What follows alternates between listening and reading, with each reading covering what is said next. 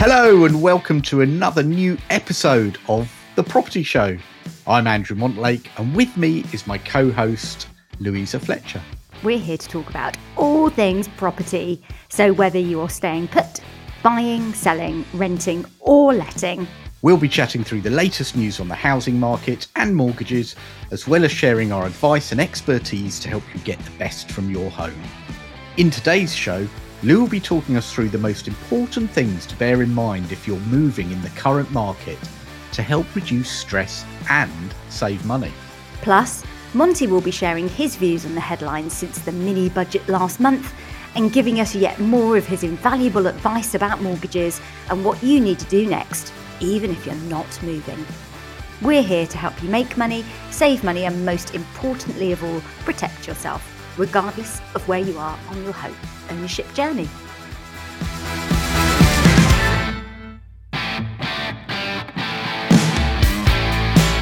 Hello, Lou. Hello. Hello. How are you? I'm good, thank you. It's nice to be back. You came back.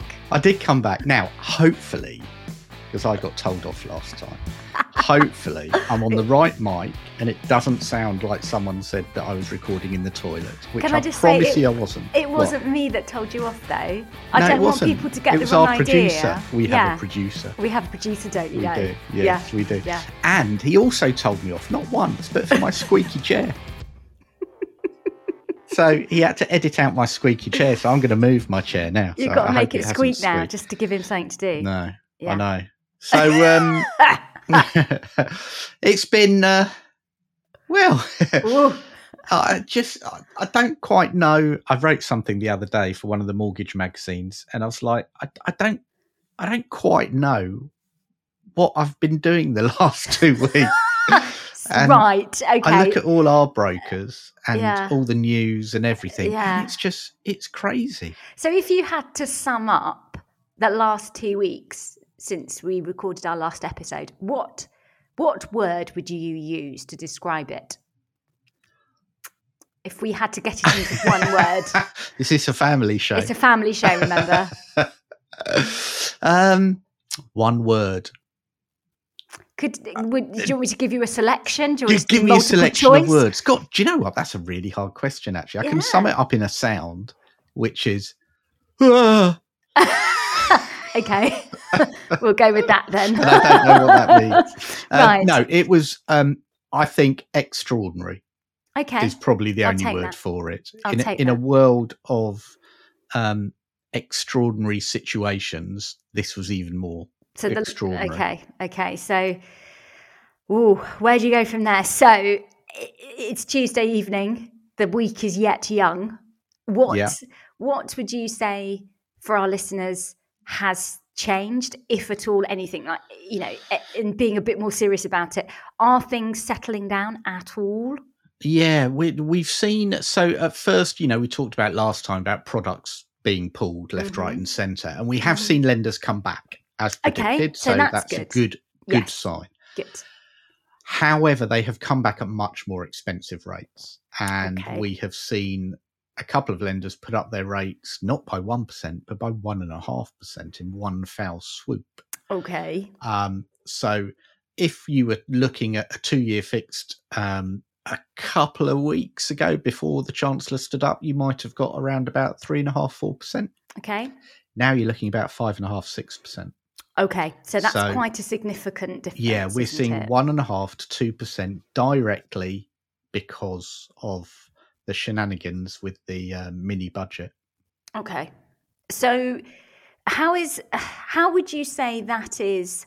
So on all of the day-to-day conversations that you have, both in terms of with people in the industry and with the consumers, because obviously you're still, you know, on the coalface of all of this as well, right? Because you are still actually, you know, when you're not doing other really important things, you're actually still being a very, very awesome mortgage broker. That's the most important. That's the most important thing. But have you noticed in the last 2 weeks, so since our last episode, any changes in terms of the way that lenders are now assessing potential borrowers' affordability? Is anything changing there? Yeah, absolutely. That is one of the key things. And we've seen a couple of lenders actually change their stress testing Okay. So TSB, for example, put their stress test up to 8%. And just in case you're coming to this for the first time, just in case this is the first time you've ever discovered the Monty and Lou show, can we just explain in a sentence what stress testing is and why it's so important? Yeah. So basically, a lender assesses what you can afford now based on the current rate, but also on an assumed rate in the future. So if rates go up by that much. So that's stress testing. So yeah. what was that great word you used just now? Shenanigans? Pre-shenanigans. What was an average stress test? You were probably around about 6.5%. Okay. So it's considerably ratcheted up 8%. to 8%. Yeah. Okay. Yeah.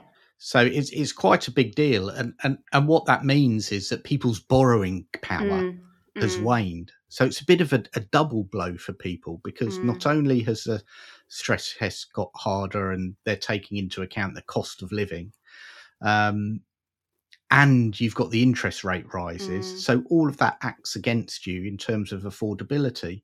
So some people now are faced with, they can borrow 60 or 70 grand less than they could do before all this. And that's a big ask for people. The most worrying sign is around people coming to the end of their current rates. So we have some clients who are now faced with not a £500 a month increase, but a £900, £1,000, £1,200 a month increase. And we've got one out only today, actually, faced with £750. Wow. And that's per month, right? So again, just per month. This is per month that their mortgage has increased. Wow. And they're thinking of they might have to sell, because they can't actually do that on top of the increasing energy prices, or they're going to have to make some serious replanning whether they start a family this year. Actually, they're thinking, well, maybe we don't. We hold off on that. But actually, it's just, it really is affecting people's lives on the ground. And for those sorts of people facing those sorts of choices, obviously, I know every case is different, and it does very much depend on the circumstances of the borrower. So we can only talk in very broad brush terms in the time that we have here. But what would be open to people who are facing such a significant increase in their mortgage payments on a monthly basis that they're literally saying to you, or perhaps their lender, I can't afford this? What, in practical terms, could they do?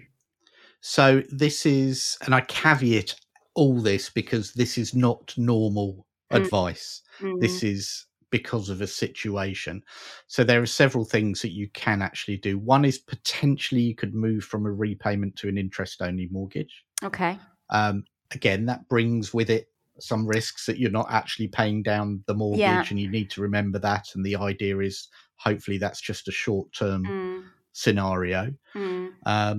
Potentially, if you're young enough and you've got 15 years left on your mortgage, you could potentially extend the term. And what would that do? 25 or 30 years. That spreads the cost of repayments out over a longer period. Yeah. So the monthly payments reduce. Okay. So you're still, unlike interest only, where you're not paying off any of the capital that you've borrowed, extending the term of the mortgage means it reduces the payments you pay every month over a longer period, but you're still paying off the capital as well as paying interest. But obviously you'd pay more interest because you're borrowing for a longer period. Right. Yeah. Okay. And actually, thirdly, one of the, which seems counterintuitive, is if you've got equity in your property, some people are releasing funds. Oh, okay. And using that as a pot to pay the mortgage over the next 2-3 years. Okay. So actually they're using the equity to pay the mortgage. So again, a little bit counterintuitive, but it's about doing something that keeps the property for you. Means you don't have to sell the property. But it's about really, really making sure you talk through all these options through very carefully to make sure you understand exactly what you're doing. Yes. Lenders are in a different place, so they are going to do all they can to help people. It's not like the 80s when, Yeah. literally you got people handing back the keys. But it is worrying because we did see from the chief exec of Santander that actually the bank is putting aside more money for potential defaults linked to the cost of living crisis after they've seen a pickup in customers falling behind on mortgage and loan payments. So there is, I think Mike Rainier termed it, they're seeing the strain and pressure facing customers as a result of this. So they are looking to do all they can to help as many people as possible. So, final bit of advice. If somebody's listening to this and they are worrying about what happens next in terms of their mortgage payments, what would we be saying to them this evening, Monty? What would we say? First of all, it's important not to panic. Speak to a broker. That's actually a really good point, just right there. Yeah, because it's easy. It is dramatic, and I know from my own mortgage. I'm going through a remortgage at the moment, and I'm driving my broker mad, and she will tell you I'm driving her mad. Just going, are you sure it's okay? Are you sure it's okay? And I'm like in the industry for 25, 28 years, and so I know exactly what it's like because I know that if anything happens with this and it doesn't go through, I'm going to be faced with not £300 a month more, but £800-900 a month more, and I'm going to struggle to do that. So, but it's important not to panic. Speak to a professional, speak to a broker, get the options laid out before you. Make sure you really understand those options. Think about them carefully, and also speak to your bank directly.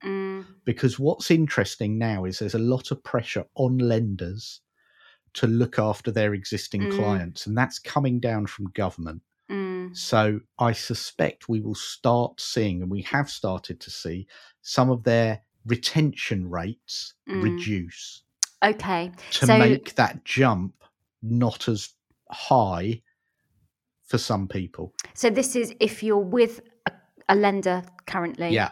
So a good example is HSBC. I don't mind mentioning HSBC. They have reduced their product retention rates for some customers, for all their existing customers. So if you're a current borrower from, and your mortgage is basically with HSBC, right? And you know that at some point you've got to remortgage in the next couple of months, few months.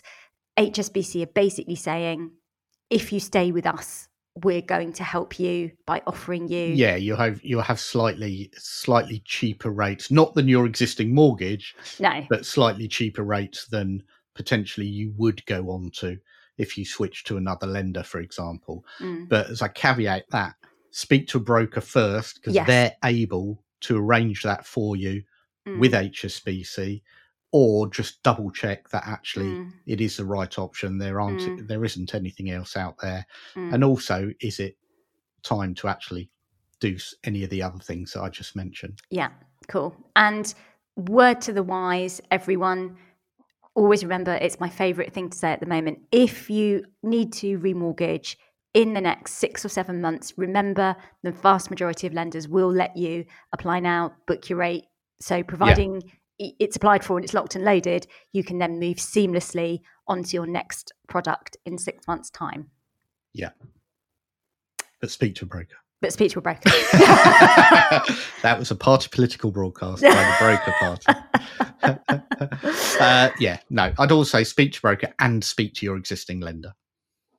Great advice. Thank you very much, Monty. And I'm sure things will probably change again in the next couple of weeks. So I'd have thought so, Lou. I think it's a racing certainty. One way or the other, things are going to change. So we will, of course, bring you an update in our next episode.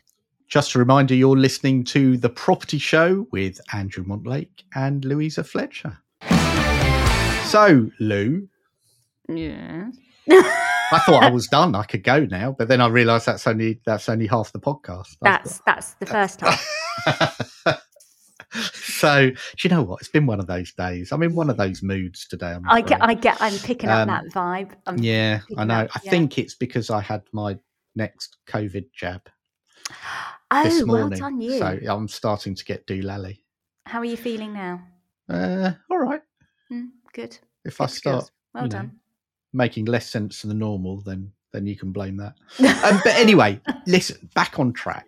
Yes. In our last episode, we said that this time round, we'd talk about your advice for buyers. Yes, we did. We did. So we did sellers. Mm-hmm. So buyers are... Now, interestingly, we've actually seen that demand has kept quite steady. Mm. And actually, people who are looking to buy now seem to be a lot more committed. There's no tire kickers. Yeah, I think they call them. That may or may not be a technical term in the trade. I cannot confirm or deny. Yes, and I do have a couple of theories on that. Go on, go for it. So I think the first is there's a lot more property available now on the market. So roughly, broad brush, depends on which bit of the country you live in, stock levels, and for that, the amount of property that's available to purchase. Stock levels, which have been historically low for the last 2.5 years, are now pretty much back to where they were at the end of 2019. So pre-COVID. So That's interesting. Nothing's normal at the moment, obviously, but it's sort of edging back towards where we were at that point. And that means there's just more to choose from. So for people who perhaps had wanted to move over the last 2 years and were really stuck in terms of they knew that they could sell their property really, really easily, but that wasn't the problem. The problem was finding something they wanted to buy. That is now easing pretty much at most price points. So that's number one thing. The second part of my theory is I think there are still some people who have got a product, they've got a mortgage approved, and they want to use that rate while they still can. So, absolutely. Obviously, nothing in this world at the moment is a done deal. So it goes without saying, before you put any offers forward, please speak to your mortgage broker. That's going to be a recurring theme of the podcast today. Speak to your mortgage broker. But I think there are a few people who are lucky enough that they got themselves in a position that they had a product before rates moved a couple of weeks ago. So I think there's still some of those people around. Then the third part to my theory is that although things are feeling unstable and turbulent now, I think most people would agree that bricks and mortar is a pretty reliable asset class in the UK in terms of long term. Yes. So I think that a lot of people who might be buying now, maybe obviously not first time buyers, but people moving on their second or third or fourth home, they probably remember what the property market did in the credit crunch, but yet they've seen how an asset that was, a property asset has recovered and increased in value. So I think there still is this confidence that, do you know what? It's a bit scary at the moment because of mortgages, because of the financial market turbulence, but actually you can always rely on bricks and mortar. So I think depending on who you talk to, there's a different motive for moving. But that all said, and going back to my first point, there is much more to choose from now as a consequence of more sellers are coming to market now. But also more chains, sadly, are collapsing than usual, which means it's not just new things being marketed for sale, but things that perhaps were for sale 4, 5, 6 months ago have fallen through and are now coming back to the market. That means the dynamic in the market has now changed, and it is more of a buyer's market than a seller's market. And those ones coming back to the market, are you seeing the values holding? It's patchy, but probably in about 50% of cases, there are significant reductions. Right. Okay. But it will depend on where that is in the country, what sort of property it is, absolutely. and the price band. So I wouldn't want to make too much of a sweeping statement, but from the stuff I'm seeing, if you think about, the typical family home, it's probably coming on at 5%-ish less than it listed for originally. But if you go up into the £1 million, £2 million bracket, the remarketing price is more, the reduction is more pronounced. Yeah. That's pretty standard. So, pretty much everything that you and I, as we work in the industry, would expect to see. But nonetheless, it's been very interesting watching this unfold over the last, I guess, 3 months. And it's really now becoming quite prevalent and has become more so, I think, in the last couple of weeks.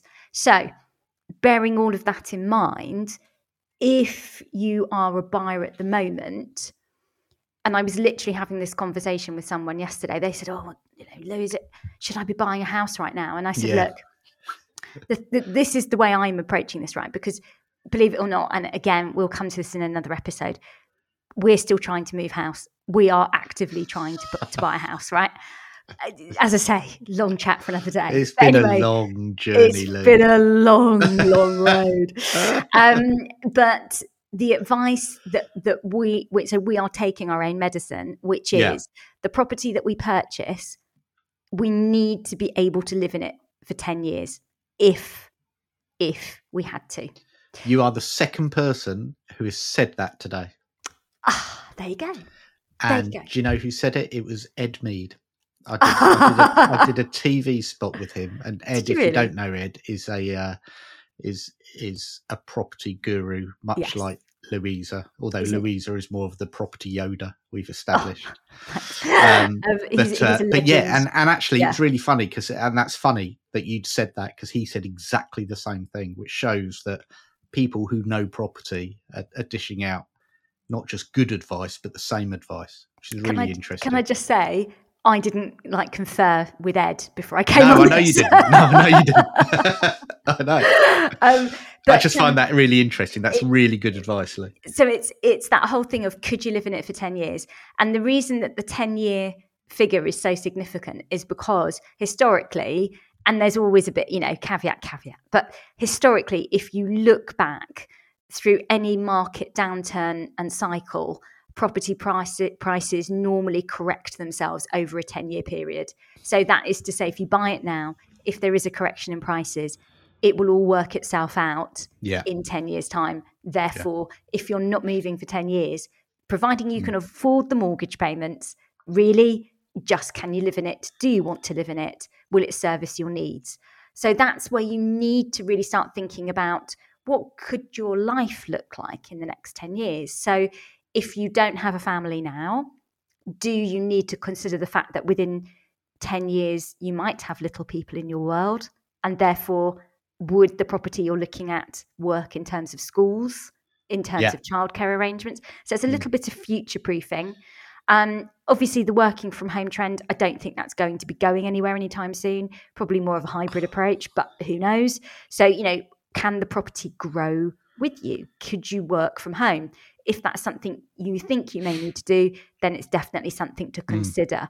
So it's all of these things. So what I would encourage people to do is think in this current market. And when I say current market, I'm literally saying between now and Christmas. Okay. So it really is it's this short term, right? If you're buying between now and Christmas, what I really would like you to think about, could you live in the property for 10 years? Can it grow with you? In other words, does it fulfill the criteria of access for schools, access for childcare, access for work? Obviously, not everybody will have such a security in their career that they will be working in the same place in 10 years' time, but just think about those things. But also think about, if you needed to, does the property have the ability to physically grow with you? Could you extend out? Could you go into a loft extension? These are the sorts of things that we saw all of this in the market cycle that was 2008 to 2012, which was, there was a downturn in the amount of people who moved home, but there was a corresponding upswing in the amount of people that added serious size to their property. Yeah. So, I think about it like that. You probably, if you dig out your records, and I'd love to see if this is true, Monty, you probably would see a corresponding upturn in the amount of remos you did in that 3 or 4 year period to release capital. To do those. Or you're right, people buying. I mean, we bought in 2007, and why did we buy this house? Because we knew we could extend it. Yeah. And we did that straight away. Yeah. And you're absolutely spot on. So it is thinking about future proofing. The other thing I would say is, and this is a bit of advice that an old property developer gave me. I say old. that sounds disrespectful. But he was a veteran in the industry 20 years ago. Wise, yes, wise. And his take on it was very simple, which is you really only make money in property when you buy, not when you sell. Which is quite profound, actually. That's just whirring around my head. I like that. Yeah. That is so true. Yeah. That's so true. It's yeah. And I was like, what? And he said to me, think about it. So when you do think about it, you realise then that it's all about negotiating the best deal that you can. All the basic stuff we've spoken about before, location, that's key. All of these things. But yeah, you really only make money when you buy, not when you sell. So again, nothing to be scared of. Something that we say in estate agency, every market makes a market. That's another one. But what? Profound you are. But yeah, so I would just encourage people to consider what you're doing. Is it future-proofed? And maybe, and this is just something on a more practical level. My guess is that for the next 12 to 24 months, due to, potential disruption in the supply chain, I think it could be quite difficult to replace kitchens, replace bathrooms. I don't think there'll be a shortage of skills if you book far enough in advance. But actually, ask anyone who's tried to buy any form of kitchen appliance over the last 12 months how that worked out for them. So if you're buying a doer-upper, I would say go into that with your eyes wide open, because a few years ago, you could take something that needed a significant amount of work, and if you had the right trades around you and access to all the stuff that you would need, materials, etc., then you could turn that around in 6 to 8 months. I don't think that's going to be the case in the next couple of years. So if you can live with it, if you can live with, the avocado bathroom and the kitchen from 1979, and it doesn't offend you that much that you could live with it for a couple of years, crack on.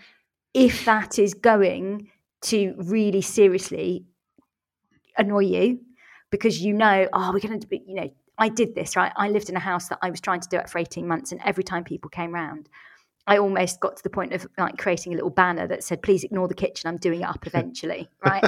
If you are of that persuasion, and then I'm going to suggest you might want to reconsider doing a project.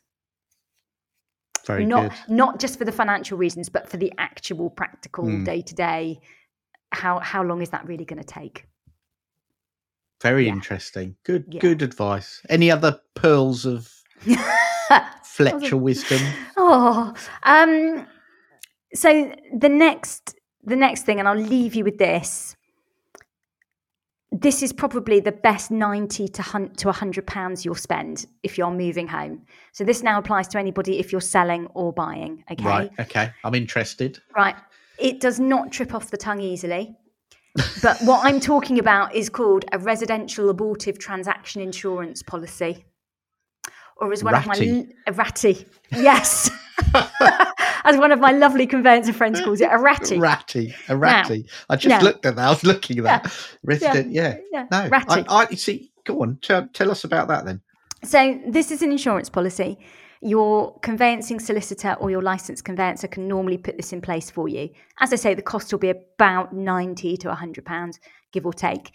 What this does is, in the event that your transaction, so if you're selling, if your seller, or if you're buying, your vendor pulls out, then basically you get the cost back for any of your legal costs, any surveying costs. So if you're buying, for example, and you've paid for an expensive survey, because that's a lot of money these days, potentially even any product fees that you may have paid your mortgage broker or lender. So that can add up to a few £1,000s. Yeah, that really can.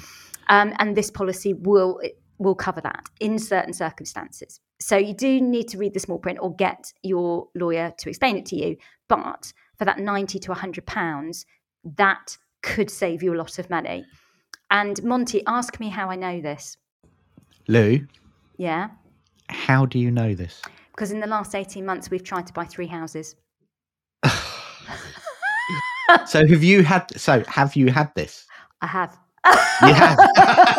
I was waiting for the no, I hadn't. The typical. Yeah. But so you did actually have it, and it worked, and it paid out? And it's worked, yes. That is brilliant. So heartfelt recommendation there.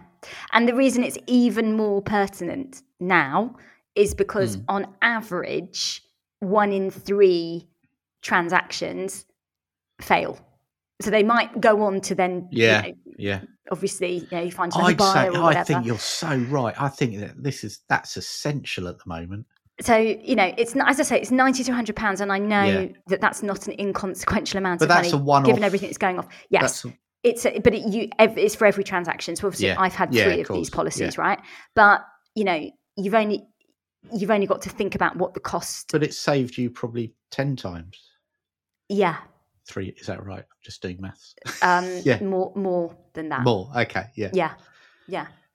So I would say, speaking from experience, not every solicitor or licensed conveyancer offer them. So it is something when you are shopping around, when you do, decide either to sell or whether or not when you're buying, you then find the house of your dreams and then decide, right, I need to get a solicitor. But do ask the question, and yes, pay the money would be my advice. I'm not receiving any financial benefit from anybody. That was going to be my next question. Yeah, no. But yeah, personal advice. It's one of those. Yeah, would I do it again? Yes, I would. Yeah, absolutely, and probably will. Really good. I like that. Well, it was worth me coming today. It's worth you turning up. Yeah, it's worth me turning up. Pearls of wisdom. Oh, you flatter me, sir. So on that note, we've probably only got a couple of minutes left.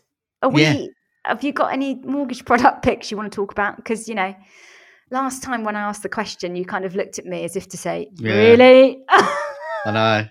I was deep in a despair of, I don't know. Well, the thing was, to be honest, even the mortgage sourcing companies and the, all the online systems, they couldn't keep up. Yeah, they couldn't tell anybody anything anyway. No one could keep up. So yeah, anyway, but because it has settled down a little bit, so I have got a few picks. Go on then. Which takes on to quite an interesting thing. So let's look at fixed first. So if you've got a good deposit and the best rates available, 2-year fix now, 5.5% with Barclays. Okay. That's where they are. 5.5%. That's a 2-year fix. Now, because we have an inverted yield curve, which I think I have talked about before, but I'm not going to bore you with. I'm not going to bore. Don't worry. I'm not going to mention it again.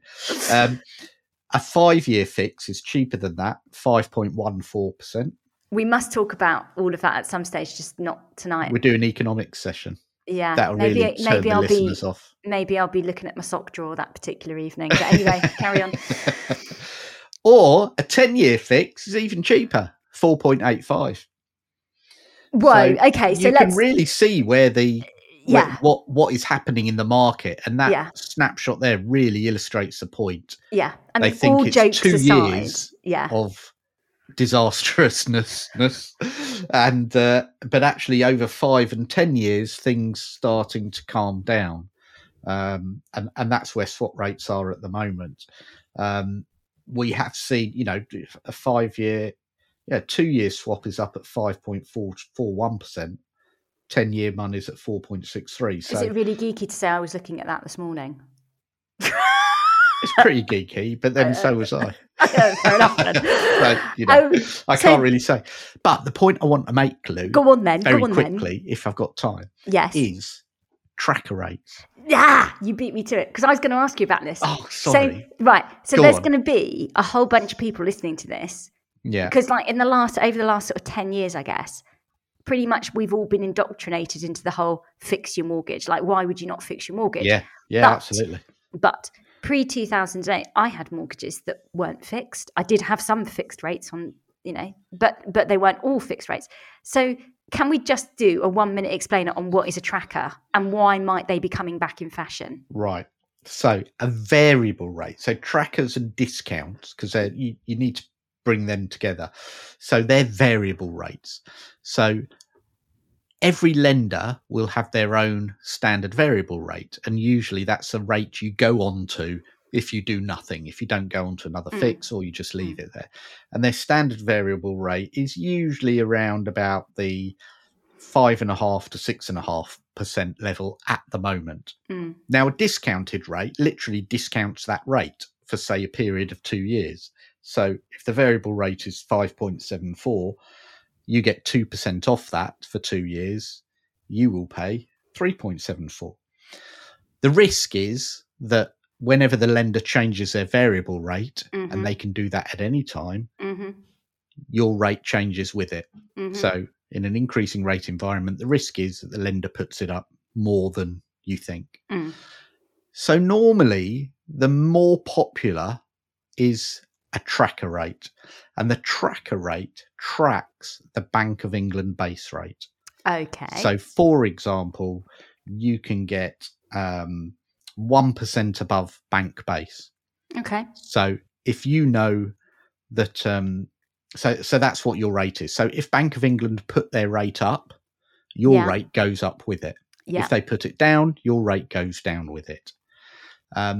Now, what's interesting is in the past, fixed rates were so competitive that actually discounts and trackers were either the same or worse than fixed rates. So it didn't make any sense to take that risk. But now we're now seeing a differential of, so the best 2-year tracker, for example, is 3%.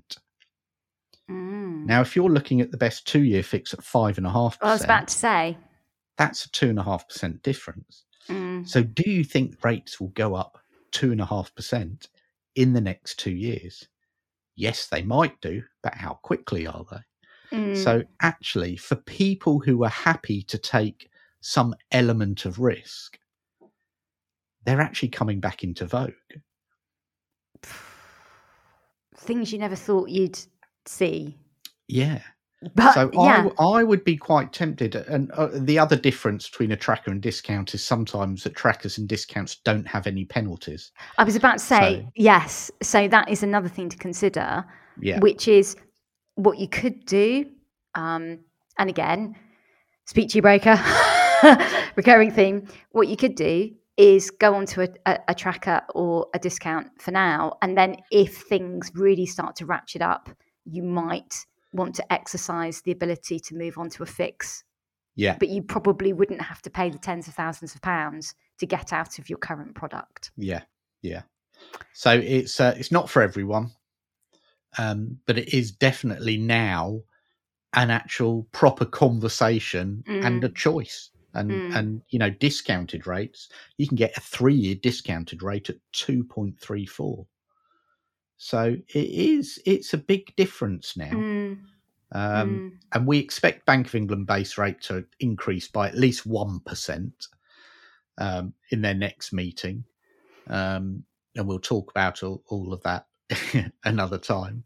But that's still a big difference between, you know, it's discounted or a tracker and even a 5-year fix. So there you go. Food for thought, Lou. It definitely is. And thank you very much indeed for that. So on that bombshell, to borrow a catchphrase from a very well-known show, that's been awesome. I really hope that there's been some snippets in there that will help whoever is listening in whatever their current situation is. But of course, you know, we are here to help, and we genuinely mean that when we say it. So if you have property problems, mortgage dilemmas, and you would like our advice, please do drop us an email. You know the address, but we'll just give it to you again. It's hello@theproperty-show.co.uk. Yeah, and if you have any topics you want us to just discuss generally. Just let us know. If you think there's something we should cover, then let us know. And if you want the very latest on the property market from the two of us, please give us a follow on social media. You'll find us on Twitter at The Property Show Pod. Thank you so much for joining us, and we'll see you again next time.